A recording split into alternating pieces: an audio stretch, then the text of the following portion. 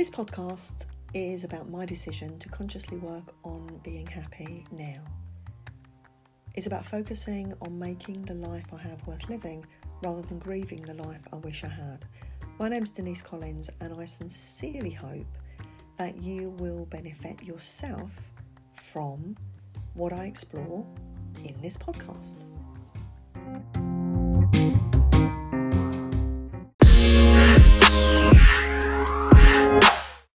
In this episode, I explore what happens when you're sidelined, when you're trying to be happy now and something happens which knocks you off course and you don't quite make it.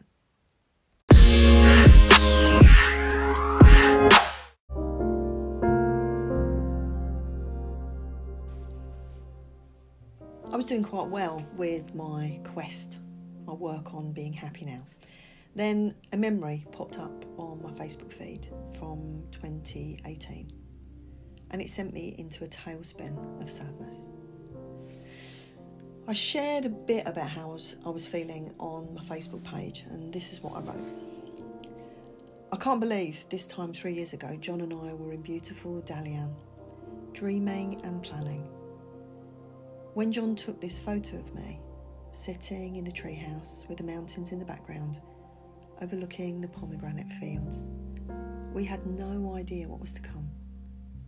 When memories like this pop up, it's so hard to stay positive.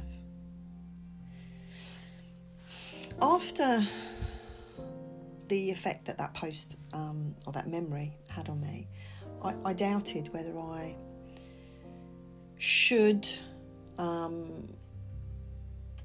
have shared what I did.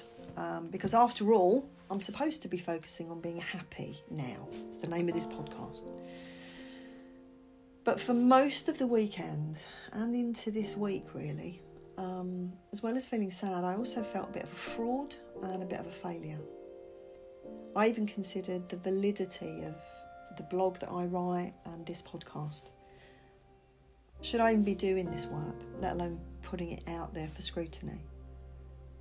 But actually it was really just a reminder that this happiness stuff is quite fragile. I guess it also proves the truth of that. Everyone gets sad sometimes, and even though I'm working really hard on being happy now, it is not a nice, neat, sequential, linear process.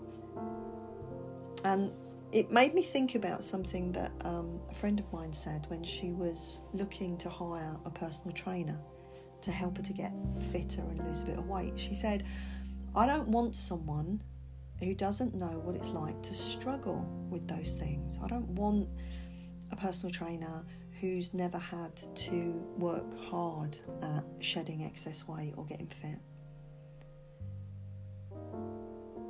Happiness researchers, and yes, there is such a job, say that about 50% of how happy you are is inherited. Okay, about 50% is down to your DNA. Now, there's been kind of disputes over the years about the particular percentages, but it is widely accepted that a percentage of how happy you are is down to genetics. Now, I can be quite pessimistic. I can be prone to not only seeing the glass half empty, but sometimes I don't even see a glass. So whether it's the result of my inherited melancholy or the impact of accumulated adverse experiences, or even maybe something else, I don't know. But what I do know is that I know what it's like to struggle. So I guess part of being real and authentic for me is not only sharing when I achieve my goals of being happy now, but also when I don't quite hit the mark.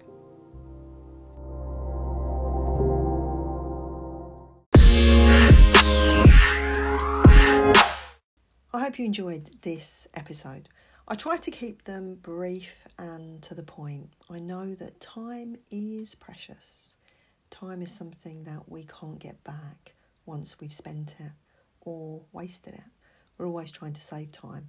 But if you'd like the episodes to be longer, please let me know. If you'd like me to focus on or explore specific issues related to the quest to be happy now, please let me know.